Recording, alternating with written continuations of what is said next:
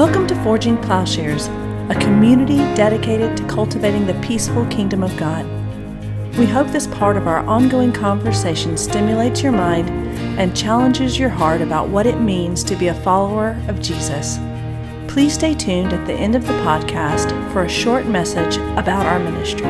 We go from chapter 7, we have the alienated eye, to the cosmic and corporate subject in chapter 8. In chapter 7, we have a living death.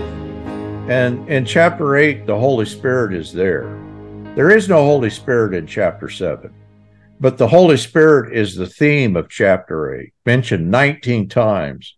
And where chapter 7 focused on describing the dynamics of the body of death, the struggle, chapter 8 counters each of these Pauline categories, constituting the subject that is caught up in the lie, but now described as with the work of the Spirit. Characterized by peace in 8:6, in contrast between, the living death of chapter 7, he describes it new life in the Spirit. And so we have an answer, who will rescue me from this body of death? Paul's answer is 8:2, for the law of the Spirit of life in Christ Jesus sets you free from the law of sin and death. The fear and slavery, and fear, maybe an unconscious fear, but a controlling fear, an enslaving fear, that work through the deception, through one law pitted against another, that is voided. We have the law of life in the Spirit, but that's a very different kind of law. Chapter 7 is focused on I, and everybody knows, it's just the word for ego, and desire. And there is no I, the word desire appears, but only he's talking about it, referencing back to chapter 7. But his description of desire is focused on sight. And this would be this is a very Lacanian or Zizkian understanding. And Paul is using the word blepo, the word for sight, in connection with desire. I don't mean literally the physical. It is connected to seeing, but I think the visualization that even a blind person visualizes that this kind of organ is at work. I think this is connected to shame. They saw in Genesis 3 and were ashamed. I heard, I was afraid, I was naked, I hid. This is suddenly seeing in a new way. And this then, what if you had to say, what displaces I and desire? I think the word hope is there. And hope is not focused on the seen, but the unseen. And this then brings about a conformity, and Paul uses the word in verse 29, the image of the Son. He uses the imagery, but he's using it in a new way. Imagery has taken on a new meaning here. It is not an image or object for the eyes, but occupies the subject position in place of the ego, and a reconstitution of the subject. We're no longer organized by sight, by desire, but by this unseen hope. And as a result, I think that's why I disappears in chapter 8. I have been crucified, as Paul says in Galatians. You mentioned that the I is, you said, I think it in your sermon, most recently released. What I is it? The universal I that's crucified. That struck me. And that's what you're talking about here, the constructed I, right? Yeah, and this gets, when somebody, Brian, David, you guys working with people all the time. What? People will come and they're going to tell you the things that they're most ashamed of. And this is what happened to Freud, people that come and tell them about their shameful things. And of course, Freud got bored with it because he said it all sounds the same. In other words, what people imagine is their most essential to themselves, the center of their own I, is in some way connected to these deep secrets that they're highly ashamed of, but are just, in Freud's description, a kind of mechanical repetition of the same thing over and over. That the deepest secrets that people have are identical. So when we say I think this is part of the deception, that we would cling and imagine that our neuroses, our little, the little shameful things, that we kind of picture that as the organizing center of who we are. And I think that what Paul is describing is, no, that has nothing to do with who you are. That's not even a subject. That's been crucified. I don't know how helpful that is to people that are suffering, but it seems like it would be to say, that thing that's killing you, that ain't you. That has nothing to do with who you are. Mm-hmm. I would think that would give great comfort to people. I think that's what Paul is talking about. There's healing to be had in the hope of Christ. That's what I meant. That when you said universal I, that's what I meant. Yeah, I think we can, in other words, I think we can describe the structure of this thing, that it always functions the same way. And that's people like Freud and Girard, and they're describing how this thing that we would imagine is the center of it is captive and enslaved and always looks the same. And that's why Freud, somebody asked him, why don't you do a psychoanalysis of Dostoevsky? And he said, why would I do that? Yeah, I know he was a drunk. I know he had a gambling problem, but that's the least interesting thing about him. That just looks like everybody else. What's interesting about Dostoevsky is the creative genius that we have in his novel. Chapter 7 is suffering under the law, the oppression and suffering under the law, versus chapter 8, we are co-heirs with Christ. We have suffering in both chapter 7 and 8, but the work of the law, I think, is a suffering that, as you described it, Jeff, or I think it was you really can't get out of this thing. In other words, the way that we would cure the suffering is by intensifying it. We would try to find meaning in our suffering.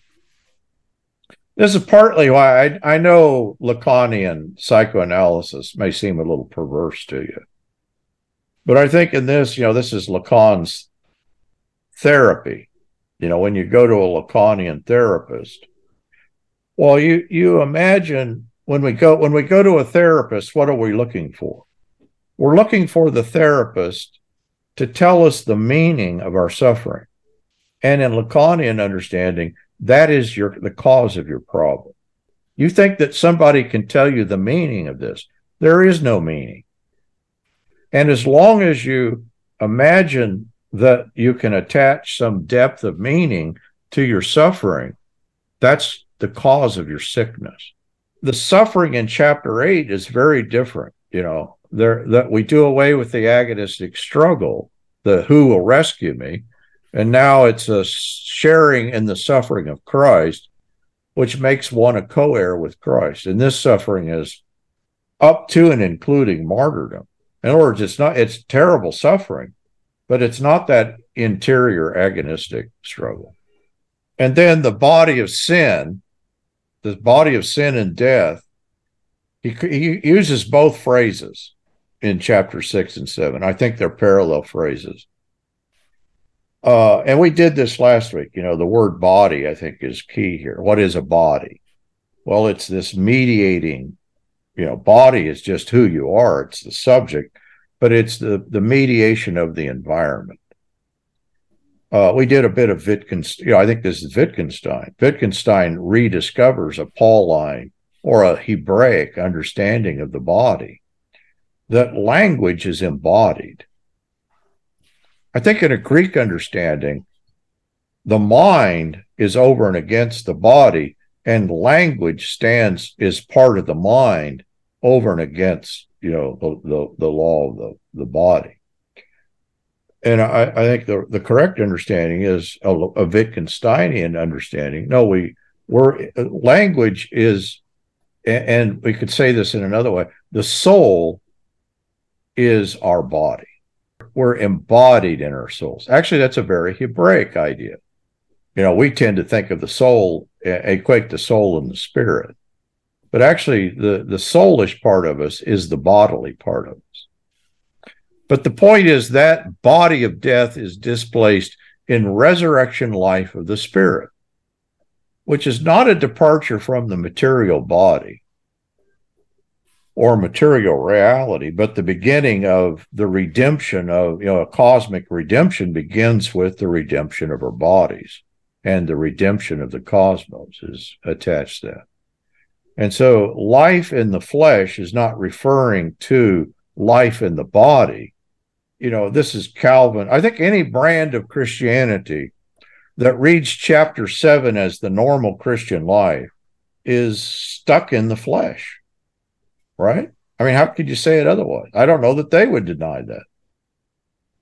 But I think we can do better than that. In chapter 8, Paul is describing enacted resurrection, right? That this resurrection life begins now. And there is the defeat of the sin principle of the flesh. I did a bit of this last week, Jeff, with Galatians. Galatians is kind of interesting because it ties, here we have law equated with, the flesh. And of course, in Galatians, we know that's, law and flesh are equated in circumcision. Quite literally, Paul is going to accuse the Judaizers of being dependent upon the flesh. Well, literally, they're dependent on a piece of flesh. So for Paul, law and flesh are connected, but also the cosmic principles, air, earth, fire, water, the cosmic building blocks that are pitted against one another in a dialectic. And so Paul is picturing these antinomies that are undone. No longer Jew and Gentile, slave and free, circumcision and uncircumcision, law and no law. In other words, those antinomies are the building blocks of the universe that Paul is undoing. We've entered into another order of reality. I think that's the Greek universe, but I think that's universal. And those of you guys who are more anthropologists than I am might argue with me here. I'm presuming that you're going to find the antinomies in every culture. I just happen to be, I've been very interested in the Scorsese movie that is going to be released. I think it may have been released today. Killers of the Flower Moon. Did you see it, Jeff? And so yeah. Oh, it's a horror story. It's a horror story. I can't imagine anything more evil than this film, this historical event. But anyway, I got interested in Osage religion. And I went back, and the Osage do the same thing that I think you have the moon and you have the sun. The moon is darkness, feminine, death, and the sun is male, light, and life. And the two are pitted against one another in a dialectic. I do think that what the Greeks did with their building blocks of the universe, I presume that all peoples work in and through these antinomies. This is Wilhelm Friedrich Hegel, and this is the genius of Hegel, that he's describing this universal thing. I think it is universal. But of course, not in the way that Hegel thought.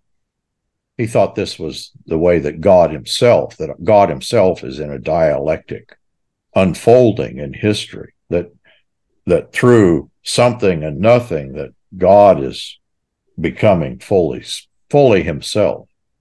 That is the body of death, the law, the flesh, the building, the cosmic principles are overcome. I don't think we have to do the antagonistic, agonistic struggle. But I don't think there's a way out of it other than the resolution that we have here. Am I being too narrow-minded in this? I just want to know how to escape seeing the world then according to the law of sin and death, right? Like, because I mean, like deconstruction, I guess, would be one way of doing it, where you find you take the binary and you find the way that it actually all collapses. But which is, I think, why some of the Derridian thought has been very helpful for a certain kind of Christian ethics. But it's also a hard way to live. Yeah. Well, I think Derrida, captures it. And Derrida's just doing Hegel. He says as much. But Derrida has some brilliant phrases and he talks a lot about the law. The law is the law. It's a tautologous thing that it just establishes itself in and through a kind of power relationship. And of course, Derrida did talk about the Messiah. But the Messiah can't really come in Derrida's understanding because I don't know. I guess he's an atheist. The debate is he really an atheist? I don't know. But I think even Derrida saw you can't escape this thing apart from a messianic intervention. I think as Christians, we believe that happened, and it is happening, that we can see the world differently. We can deconstruct the idols, but the idols are all around us. Yeah, I think that's the beauty of postmodern thought. I think it takes us there. Just describe what comes to mind passing through this threshold from death to life, orientation from law to the death of Christ / new life. Looking at a couple random in this chapter, Christians must deepen their faith continually and become more and more psychologically aware of that union. I'm just casting out to describe this threshold, this portal from non-belief to belief. And there's any number of dynamics that are involved, but I'm just tossing it out. I mean, I'll just toss out reading of scripture, examples of Christian living, witnessing how Christians demonstrate their love of Christ for each other. I'm just asking for just a short list. Yeah, I think that's it. And actually, I may have been quoting in that portion of the chapter the Catholic. I was using a lot. I want to say Fraser, but his name's not Fraser, who is a Jesuit, and he's talking about. Paul is talking about in chapter 6. Realize your baptism. He's saying, this is what happened to you. Now realize it. And I think the way you're describing it, that it is a entry into a corporate body. I think suddenly we can have a relationship with other people. I think people are, as long as we're in chapter 7, there's only one person in chapter 7:7. And any other person is a threat, right? Is always going to be a threat. And as much as shameful is for us to admit it, we're all very closely acquainted with jealousy, envy. We know it is this thing that we feel that in some way your strengths diminish me. Why? That doesn't make any sense at some level. I think as long as we're in Romans 7 territory, Zizek does this in his own perverse way. He talks of one of his colleagues, Ramilia. She wrote a brilliant book on the law, by the way. And he just praises the book at the beginning of in the foreword. And he says, I love this book so much that I wish she had been run over by a truck. And that people would have credited me with this brilliance. You know, we're all kind of familiar with this thing that can get a grip on us. Yeah. And I think that that we can cross over and have love for other people, love, you know, and God. I think once we understand God is not a threat to us, mm-hmm. that God has established us corporately together, I think that enables loving corporate relationship with others. My phrase that helps me is simple: the presence of Christ. And most favorite is John 15, abide in Christ. And of course, speaking of John, there's dwelling in the temple.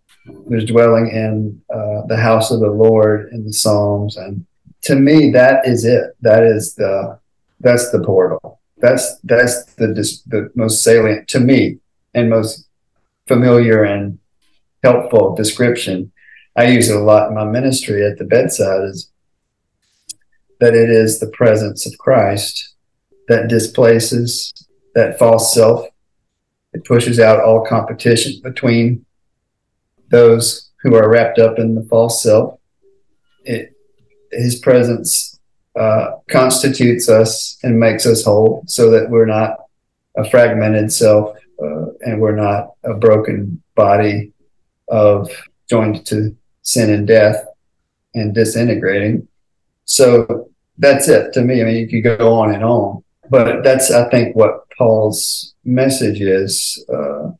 Put in terms of early Romans, the righteousness of God is revealed not by, it's revealed in one person. It's in Christ.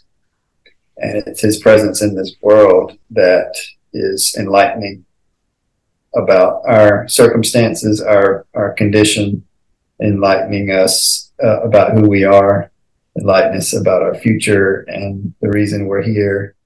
It's always God's presence, Christ's presence, and our solidarity with him. I think that gets it, that people are actually made right.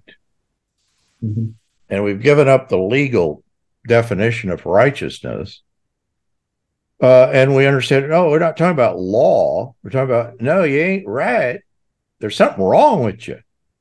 And Paul has just described what's wrong with you. We're in an agonistic relationship with ourselves and others, a murderous relationship. It's deadly. And we're made right.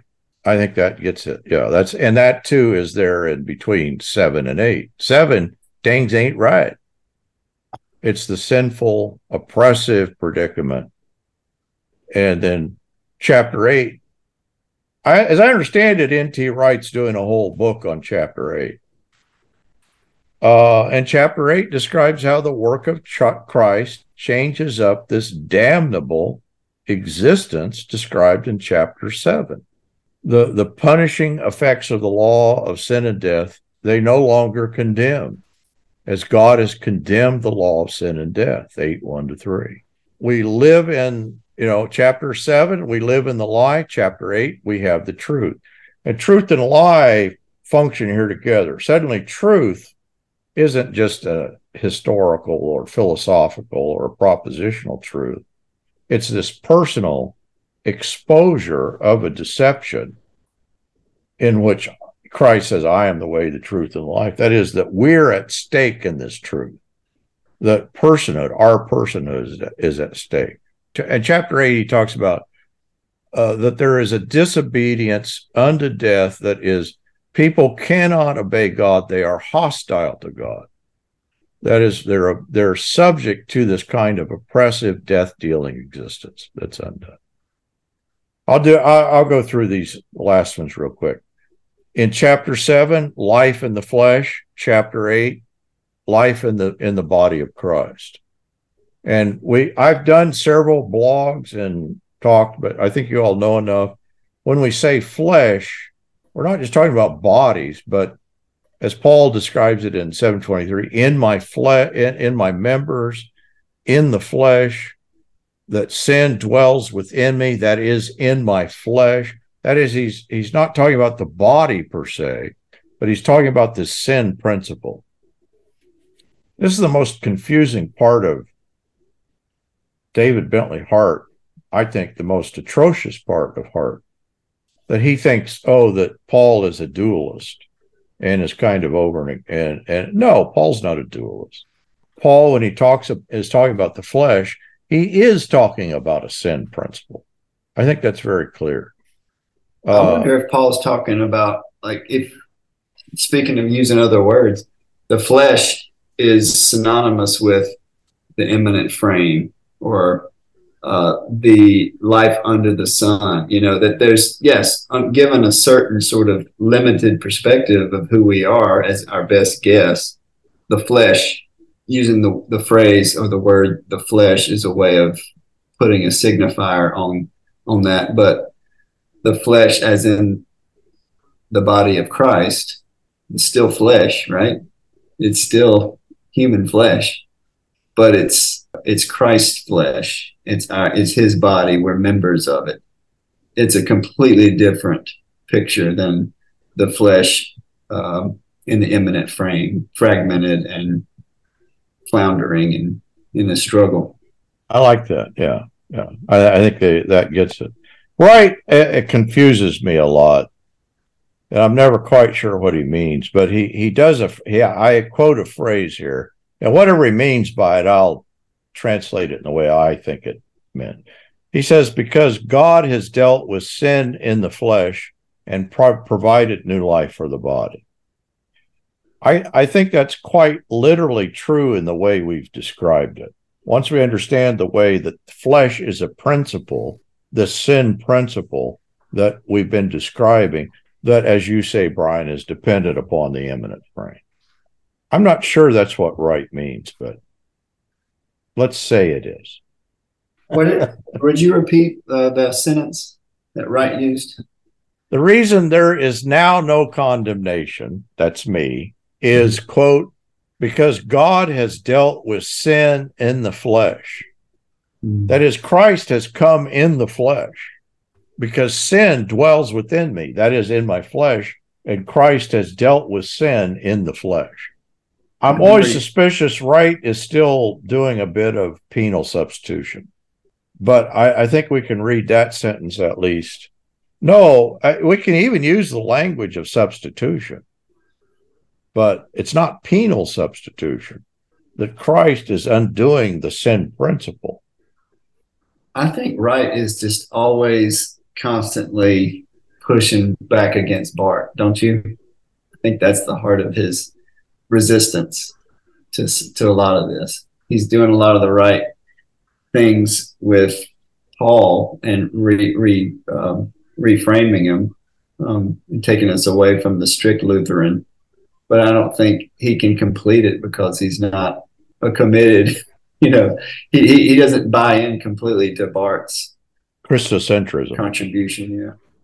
Yeah, I think that's right.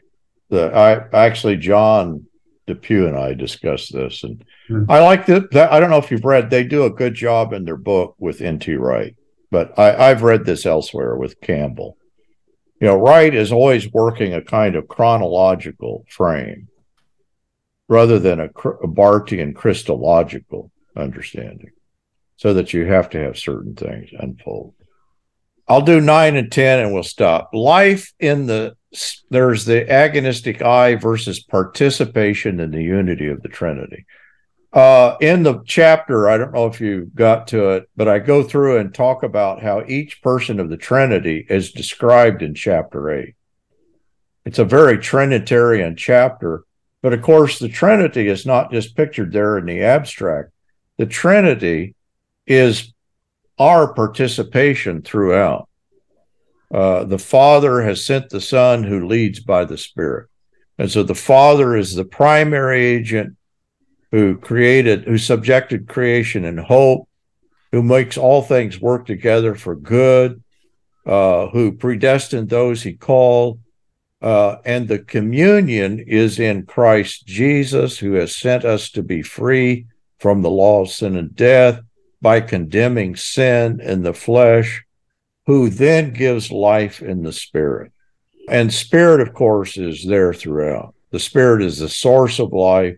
The spirit empowers walking as Christ walked. The spirit gives life to our mortal bodies. And maybe a way of summing up all of these points, chapter 7 is about shame and the dynamics of shame. Chapter 8 is about glory and love and entering into glory and love.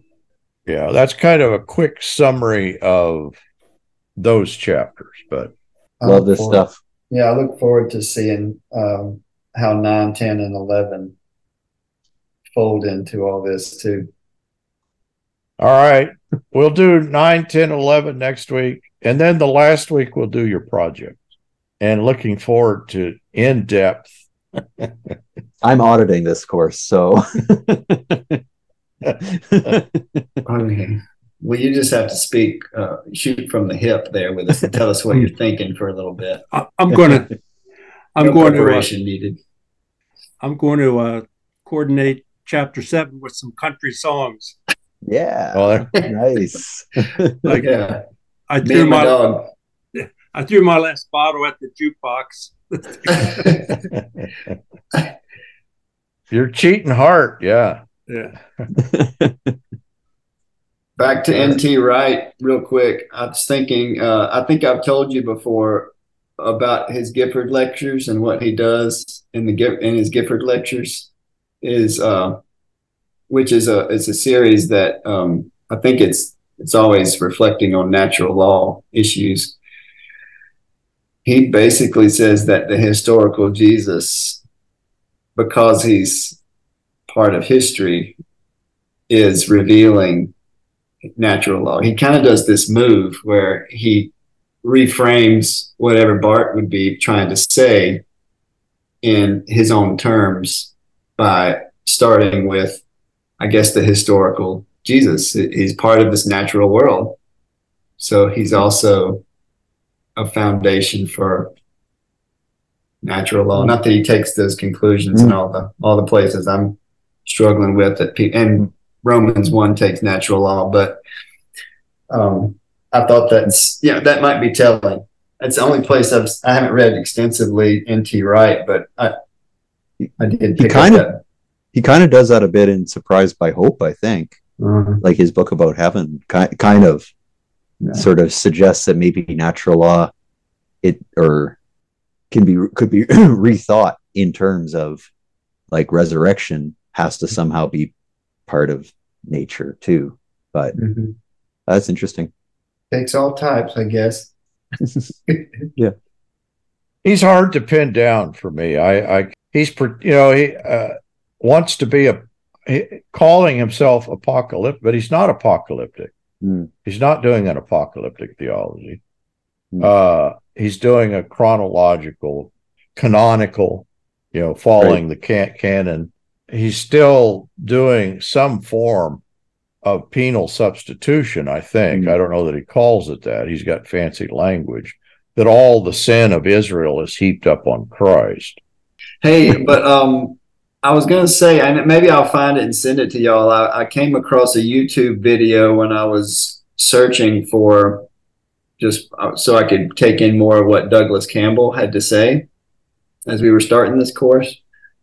I found it and didn't get very far into it, but when N.T. Wright came to Duke down here, there was a panel that included, I remember N.T. Wright was sitting on one end of the table and Douglas Campbell was sitting on the other. There were others there in between them, I guess. I think Richard Hayes was one of them.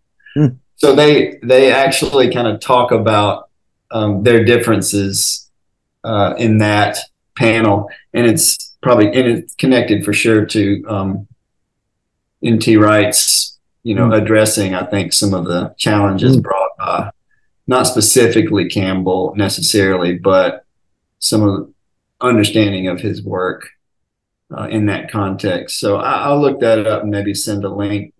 Oh yeah, I'd like to see that. I'd like to see it. Yeah, sounds good. I'm putting out part 2 tomorrow And in the conversation I ask him to address that issue of what is the disagreement between Campbell and Wright. Oh, nice. And he does a good job. And I found it very helpful. Yeah. It's a great, like, I'm about 2/3 of the way through his book, and it's great. Like, I'm really excited to do it with people at my church. So once it's out. So yeah, he was a really well-spoken guy and clear, very clear, right? Very. I thought so. Yeah.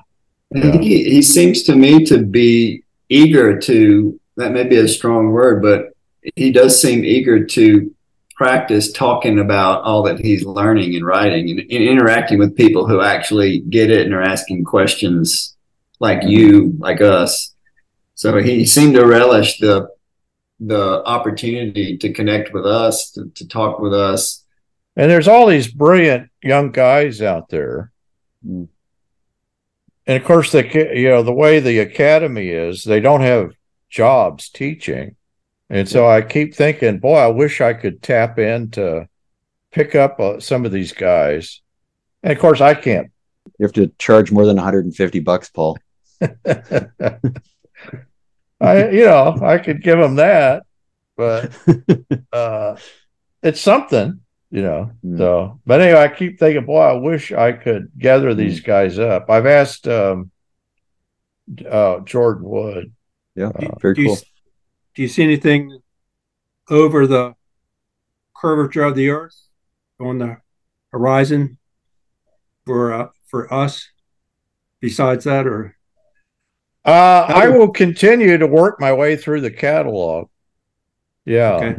Okay. If you have requests, let me know. But this class, I'm just going back and working my way back through consecutively. Is this Brian? Neither Brian or Jim, you didn't have Romans before, did you? First time. I do remember when I first started listening in on the podcast, you were talking about Romans. So you might have been just, by the time I came on, you were just maybe having just finished teaching a class on Romans. I may have. Yeah. When did you start listening? Time warp has happened, as they called it, COVID time. I really couldn't tell you the difference between 1 year and 4 years ago. Yeah. I never can. I can never keep track. But, All right. Thanks, guys. Yeah. Thanks. Great to see y'all. Nice to see you. Yeah. Thank you. Bye. Good night. Forging Plowshares is a community dedicated to cultivating the peaceful kingdom by providing in-depth, transformative biblical and theological education and discipleship. If you have found this podcast valuable, please remember to share on social media. If you have questions about what you've heard, or if you'd like to learn more about how you can get involved with Forging Plowshares or even support this ministry financially, please visit our website, forgingplowshares.org.